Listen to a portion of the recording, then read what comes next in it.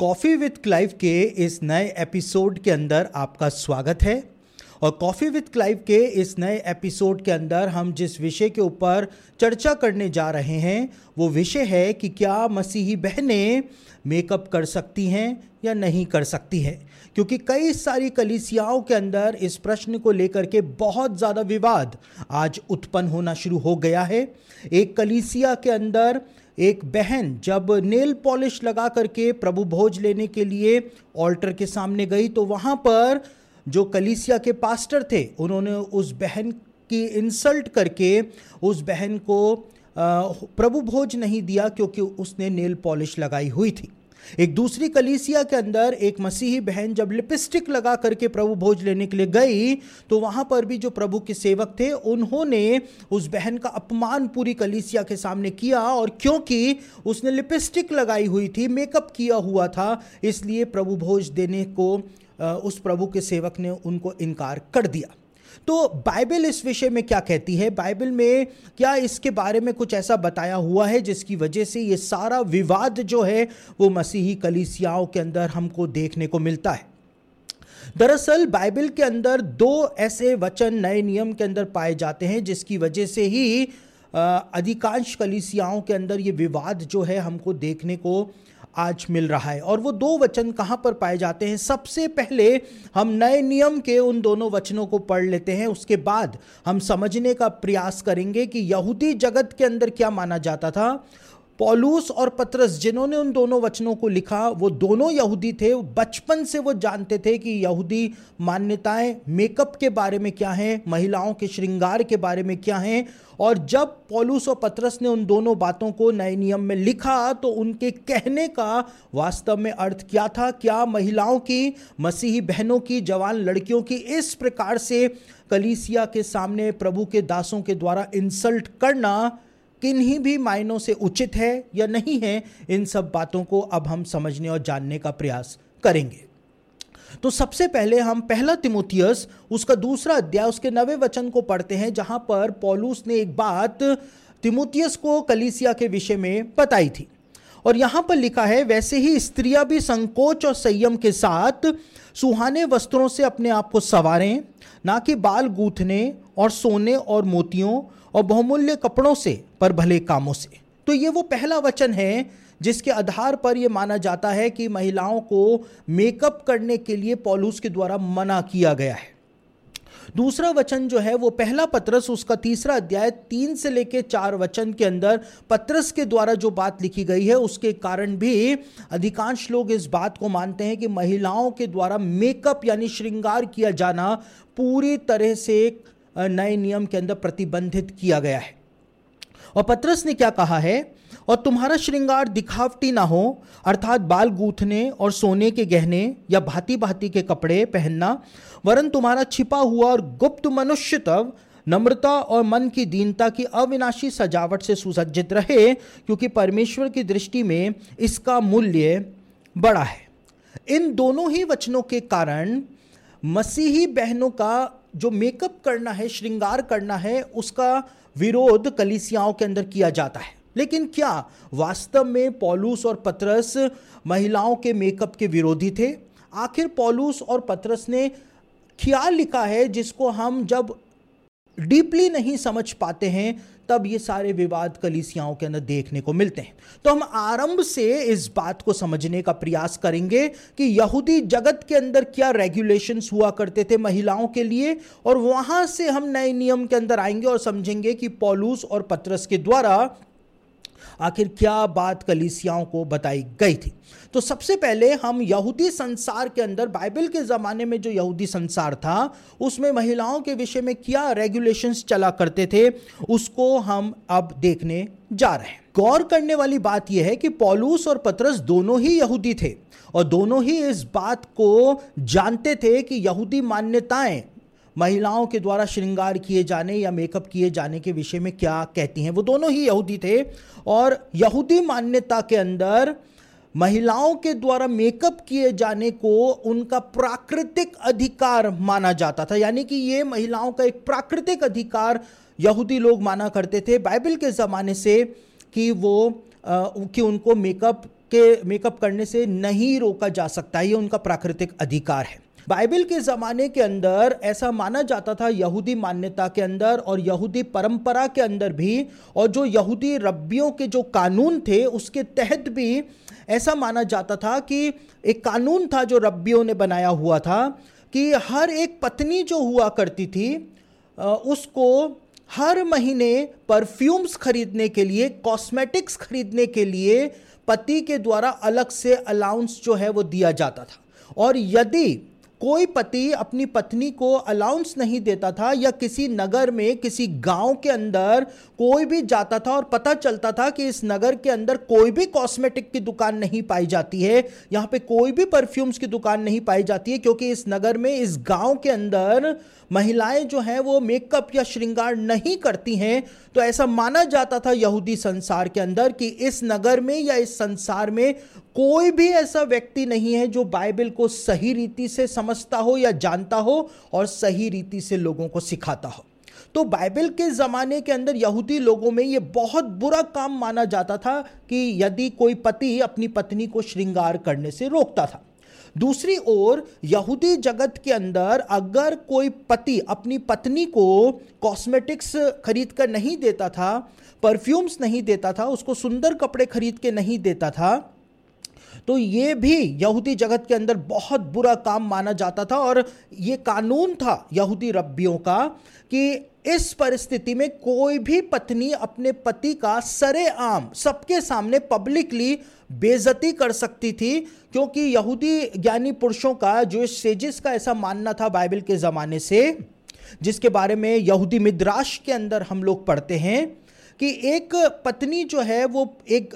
अपने पति के पूरे घर को संभालती है, सबकी सेवा करती है, उसके बच्चों का पालन पोषण करती है, और उसके बावजूद यदि उसके प्राकृतिक अधिकार से, यानी कि उसके श्रृंगार करने का प्राकृतिक अधिकार जो परमेश्वर की ओर से उसको दिया गया है, उससे यदि उसको वंचित किया जाए तो उस स्त्री का, उस महिला का नाराज होना स्वाभाविक हुआ करता था। तो बाइबल के ज़माने में महिलाओं के मेकअप करने को बुरा नहीं माना जाता था, और ये एक जोश रेगुलेशन था कि पति को अपने पत्नी के लिए कॉस्मेटिक्स के लिए, परफ्यूम्स के लिए और सुंदर कपड़ों के लिए पैसे देने ही पड़ते थे। अगर नहीं देता था तो पत्नी उसकी सरेआम बेइज्जती भी कर सकती थी, दूसरों के सामने उसकी बेइज्जती भी कर सकती थी, और इसको गलत नहीं माना जाता था। तो अब यह समझना मुश्किल है कि पौलुस और पतरस, जो कि खुद यहूदी थे, वो इन यहूदी मान्यताओं को जाना करते थे। यहूदी जगत के अंदर ये सारी परंपराएं जो थी वो उनके घर के अंदर भी प्रचलित थी। इन सबको जानने के बावजूद कैसे पौलुस और पतरस उन बातों को, उन विचारों को लिख सकते थे जो कि यहूदी विचारों के बिल्कुल ही विपरीत थे? तो ये बात समझने में हमको बहुत कठिनाई होती है। दूसरी ओर पौलुस ने जो बात तीमुथियुस को लिखी, जिसकी वजह से इतना विवाद किया जाता है, पौलुस ने जो बात लिखी, यदि आप कुलुसियों की कलीसिया को पौलुस ने जो शिक्षा दी उसको यदि आप पढ़ें तो आपको समझ में आ जाएगा कि पौलुस कहीं से भी मसीही महिलाओं के द्वारा जो मेकअप किया जाता है उसका विरोधी नहीं था। क्योंकि कुलुसियों की पत्री के अंदर पौलुस के द्वारा जो लिखा गया है, वहां पर पौलुस कुलुसियों की कलीसिया को दूसरे अध्याय के 18वें वचन के अंदर एक ऐसी शिक्षा देता है कि यदि पौलुस जब खुद वो शिक्षा दे रहा है तो उसके बाद वो कलीसिया की स्त्रियों पर कैसे इस बात का दबाव बना सकता था कि वो श्रृंगार ना करें, वो मेकअप ना करें और दिखावा करें, पाखंड करें, जबकि उनके मन के अंदर प्रभु की भक्ति जो है वो उस प्रकार से नहीं पाई जाती है। तो कुलुसियों की पत्री उसका दूसरा अध्याय उसके 18वें वचन के अंदर क्या लिखा है आपके सामने पढ़ रहा हूं। यहां पे लिखा है, पौलुस कहता है, कोई मनुष्य आत्महीनता और स्वर्गदूतों की पूजा करा के तुम्हें दौड़ के प्रतिफल से वंचित ना करे। ऐसा मनुष्य देखी हुई बातों में लगा रहता है और अपनी शारीरिक समझ पर व्यर्थ फूलता है। तो पौलुस के द्वारा यहां पर यह शिक्षा दी गई है। पौलुस कहता है कि कोई भी मनुष्य आत्महीनता करा करके तुम्हें दौड़ के प्रतिफल से वंचित ना करा दे। आत्महीनता का मतलब होता है संन्यास ले लेना या सांसारिक इच्छाओं का पूरी तरह से त्याग कर देना, सब कुछ त्याग देना। तो यहां पे पौलुस कहता है कि अगर तुम आत्महीनता के अंदर चले जाते हो और तुम सब कुछ त्याग देते हो, संन्यास ले लेते हो, तुम महिलाएं गहने पहनना छोड़ देती हैं, मेकअप करना छोड़ देती हैं, महिलाएं सब कुछ त्याग देती हैं या पुरुष सब कुछ त्याग देता है, तो ये जो चीज़ है इसके अंदर एक प्रॉब्लम पौलुस ने बताई कि पाई जाती है। और पौलुस क्या कहता है 23वें वचन में, इसी दूसरे अध्याय के 23वें वचन में पौलुस कहता है कि ये आत्महीनता जो है ये इंसान कर तो लेता है, सांसारिक चीजों का त्याग, सांसारिक इच्छाओं का त्याग इंसान कर तो लेता है, लेकिन इसमें प्रॉब्लम यह है कि शारीरिक अभिलाषाओं को रोकने में आत्महीनता काम नहीं आती है। और पौलुस ने क्या लिखा? पौलुस कहता है इन विधियों में अपनी इच्छा के अनुसार गढ़ी हुई भक्ति की रीति, यानी सब कुछ त्याग देना जो है उसके अंदर अपनी इच्छा के अनुसार गढ़ी हुई भक्ति की रीति और दीनता और शारीरिक योग अभ्यास के भाव से ज्ञान का नाम तो है, परंतु शारीरिक लालसाओं को रोकने में इनसे कुछ भी लाभ नहीं होता है। तो यहां पर यह बात स्पष्ट रूप से बताई गई है। पौलुस इस बात को कहता है कि आत्महीनता के द्वारा सब कुछ, शारीरिक अभिलाषाओं को नहीं रोका जा सकता है। आत्महीनता के द्वारा आप सब चीजों का त्याग कर दें, आप सांसारिक इच्छाओं का त्याग कर दें, लेकिन इससे शारीरिक अभिलाषाएं जो हैं, अंदर जो पाप है, पाप की अभिलाषाएं जो हैं वो नहीं रोकी जा सकती हैं। और यही बात जो है वो पौलुस के द्वारा बताई गई थी। पौलुस इस शिक्षा को जब कुलुसियों की पत्री को दे रहा था, तो दूसरी ओर पौलुस कैसे कलीसिया को यह शिक्षा दे सकता था, महिलाओं के ऊपर दबाव बना सकता था कि वो बाहरी आडंबर करें, वो दिखावा करें, वो पाखंड करें और मेकअप करना तो छोड़ दें, लेकिन अंदर शारीरिक अभिलाषाएं जो हैं, सांसारिक अभिलाषाएं जो हैं, अपने मन के अंदर रखें। तो पहला तीमुथियुस उसका दूसरा अध्याय उसके 9वें वचन के अंदर पौलुस ने जब इस बात को महिलाओं को कहा, कलीसियाओं की महिलाओं के लिए तीमुथियुस को ये दिशा निर्देश दिए, तो वास्तव में पौलुस आखिर मसीही बहनों को क्या शिक्षा दे रहा था, क्या सलाह दे रहा था, उसको जाने बिना, उसको समझे बिना आज कलीसियाओं के अंदर मसीही बहनों की इंसल्ट किया जाना शुरू हो गया है, जो बिल्कुल भी किसी भी मायने में सही नहीं है। पौलुस के कहने का अर्थ यह था कि मसीही बहनें जो हैं वो सिर्फ मेकअप के ऊपर ही अपना फोकस ना रखें। पौलुस के कहने का अर्थ था कि मेकअप करना, खुद को सुंदर दिखाना, अपने बालों को गूंथना, ये सब बातें तो सही हैं, लेकिन ये सब बातें सेकेंडरी हैं। लेकिन प्राइमरी बात क्या है, सबसे मुख्य बात क्या है? आपका आत्मिक जीवन। और पौलुस के कहने का अर्थ यह था कि आपकी पहचान जो है वो आपकी सुंदरता, शारीरिक सुंदरता की वजह से, आपके श्रृंगार की वजह से, आपके अच्छे अच्छे सुंदर कपड़ों की वजह से नहीं, लेकिन आपके आत्मिक जीवन की वजह से होनी चाहिए। आपका अल्टीमेट फोकस जो है आपके स्पिरिचुअल लाइफ के ऊपर होना चाहिए, ना कि मेकअप के ऊपर, सजने संवरने के ऊपर होना चाहिए। तो ये बात जो है वो पौलुस ने कही थी, और यहां पे साफ तौर से इस बात को लिखा है पहला तीमुथियुस दूसरा अध्याय उसके 9वें वचन में। यहां पे पौलुस कहता है अंत में कि तुम्हारा श्रृंगार जो है उसकी वजह से नहीं, कपड़ों की वजह से नहीं, तुम्हारे बालों का जिस प्रकार से तुम बनाती हो वैसे नहीं, पर भले कामों से, तुम्हारे जो अंदर के जो गुण हैं उनकी वजह से तुम्हारी प्रशंसा जो है वो दुनिया में होनी चाहिए। तुम अपने अंदर भीतरी मनुष्य तब से तुम यीशु मसीह को प्रकट करो। पौलुस कहीं से भी महिलाओं के द्वारा जो मेकअप किया जाना है उसका विरोध नहीं कर रहा था, कहीं से भी नहीं कर रहा था। तो पौलुस जो था वो महिला विरोधी नहीं था, जैसा कि आज कई सारे पास्टर और कई सारे काउंसलर जो हैं वो पौलुस को महिला विरोधी बना करके दुनिया के सामने लेकर के आ रहे हैं। दूसरी ओर पतरस के बारे में यदि जो वचन मैंने आपके सामने पढ़े, पहला पतरस उसका तीसरा अध्याय 3 से लेकर 4 में, वहां पर भी पतरस ने मसीही बहनों को मेकअप करने से मना नहीं किया है, लेकिन वहां पर जो शिक्षा दी गई है वो ये शिक्षा दी गई है कि महिलाएं जो हैं वो अपने भीतरी मनुष्यत्व के ऊपर काम करें, वो अंदर से अपने आप को सुंदर दिखाने का प्रयास करें, सिर्फ वो उनका फोकस जो है वो मेकअप के ऊपर ना होने पाए, सिर्फ उनका फोकस जो है वो सांसारिक सुंदरता के ऊपर ना होने पाए, लेकिन आत्मिक सुंदरता जो उनके अंदर होनी चाहिए, जिसकी मांग प्रभु करता है, वो उनके अंदर होनी चाहिए। क्योंकि बाइबल के ज़माने में जो रोमन वर्ल्ड था, उसमें महिलाओं के द्वारा जो मेकअप किया जाता था, श्रृंगार जो किया जाता था, उसको बहुत ज़्यादा महत्व दिया जाता था। और महिलाएं और लड़कियां जो रोमन ज़माने की हुआ करती थी, वो बावली हुआ करती थी मेकअप को लेकर के, श्रृंगार को लेकर के, खुद को सुंदर दिखाने को लेकर के। इस वजह से इन बातों को पौलुस के और पतरस के द्वारा लिखा गया था कि तुम्हारा फोकस जो है वो कहां पर है। तुम्हारा फोकस प्रभु के ऊपर होना चाहिए, उसके वचन के ऊपर, पवित्र आत्मा के ऊपर और पवित्र आत्मा के फलों के ऊपर होना चाहिए, सिर्फ मेकअप करने पर नहीं होना चाहिए। तो पौलुस और पतरस ये शिक्षा कलीसिया को दे रहे थे। वो किसी भी तरह से मसीही महिलाओं के विरोधी नहीं थे, उनके मेकअप के विरोधी नहीं थे, लेकिन आज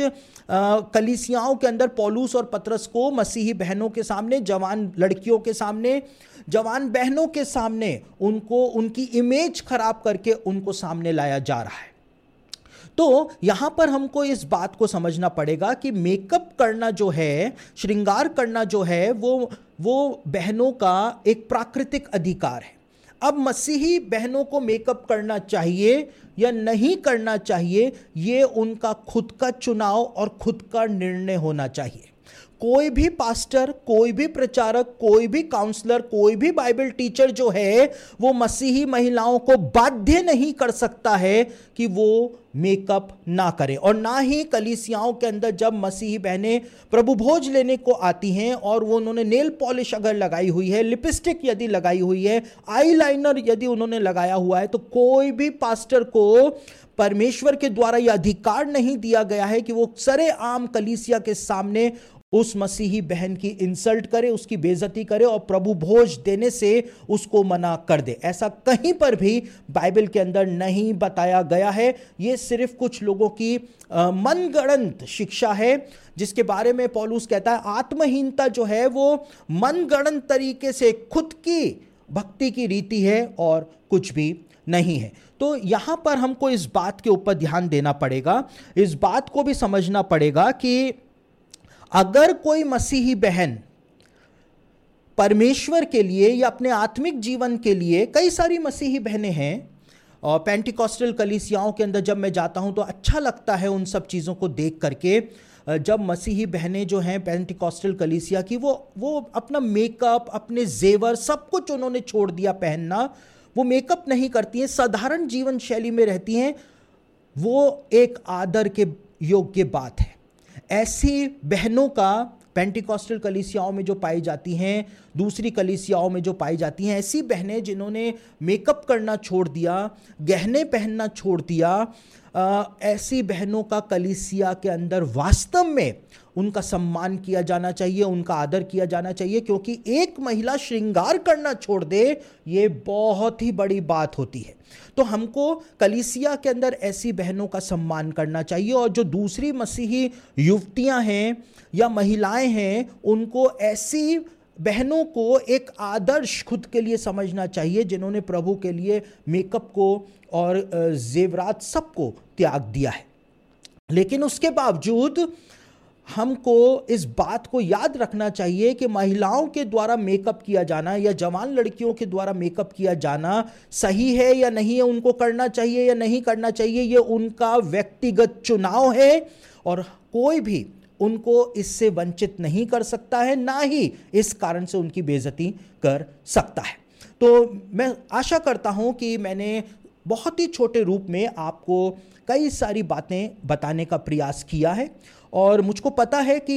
इस प्रोग्राम के बाद कई सारे लोग जो इस प्रोग्राम को देखेंगे, उनको मेरे द्वारा कही गई कई सारी बातें जो है वो पसंद नहीं आएंगी। और इस प्रोग्राम के बाद मेरे खिलाफ में कई सारे वीडियोस बनाए जाएंगे, कई सारे पोस्ट बनाए जाएंगे, लेकिन उससे कोई फर्क नहीं पड़ता है। मैंने आपको बाइबल के ज़माने में जो यहूदी मान्यता थी उसके बारे में बताया है, और उसके बाद मैंने नए नियम से आपको बताया है कि कैसे पौलुस कुलुसियों की पत्री में जो कहता है उसके खिलाफ पौलुस तिमुथियुस को कैसे लिख सकता था। जब आप इन सब छोटे भेदों को समझ जाएंगे तो आपको समझ में आ जाएगा कि पौलुस और पतरस महिला विरोधी नहीं थे, लेकिन वो कुछ बहुत ही गहरी आत्मिक बात, आत्मिक सत्य मसीही महिलाओं को बता रहे थे।